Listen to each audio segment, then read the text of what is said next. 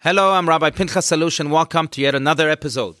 Join me as we illuminate our modern world with lessons from Judaism. If you enjoy this show, please show your support by subscribing to this podcast. And I hope you'll give us a 5-star rating, as it does so much to help grow this community. I welcome your feedback on this episode on any of the other podcasts at rabbialushpodcast@gmail.com. Also, if you want to learn more, please join me on Facebook and YouTube.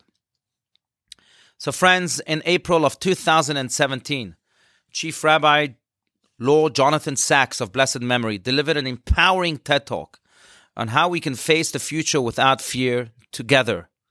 His remarks concluded with a transformative and practical suggestion, which encapsulates the essence of Judaism and the message of our upcoming festival of Chanukah. Do a search and replace operation on the text of your mind, Rabbi Sacks asked the crowd. And wherever you encounter the word self, substitute the word other. So instead of self-help, other help. Instead of self-esteem, other esteem. He then reassured his listeners that if you do that, you will begin to feel the power of what for me is one of the most moving sentences in all of religious literature.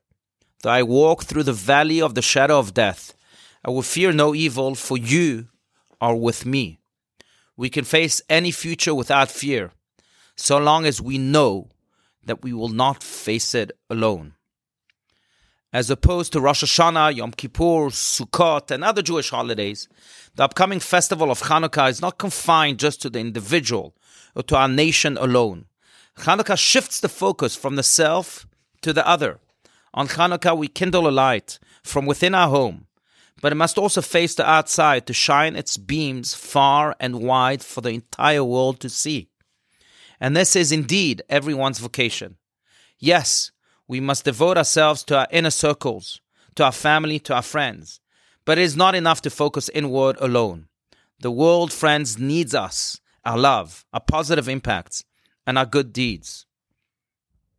The legendary Hasidic master Rabbi Levi Yitzchak Berditchev once quipped that when it is cold at night, there are two ways to keep yourself warm. You can wear a fur coat or you can light a fire.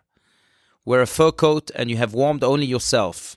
Light a fire and you have warmed yourself and everyone around you too. Every day, friends, we have the opportunity to bring the warmth of our soul to someone else, to be other-oriented, to touch someone else's life, to serve, to listen, to smile. Yet how often do we just overlook what is in front of us? How often do we shy away from or explain away the chance of expelling the darkness of our world by shining our light? How often do we say that it's just too tough to change the world? Well, friends, let's change this approach. As we come close to the first night of Chanukah this coming Sunday evening, December 18th, let us heed to the call of the Chanukah candles as they question each of us. Will we kindle the candles of our souls with the flames of Torah and mitzvot and good deeds? Will we face outward and become the light unto our surroundings that we were born to be? Happy Chanukah.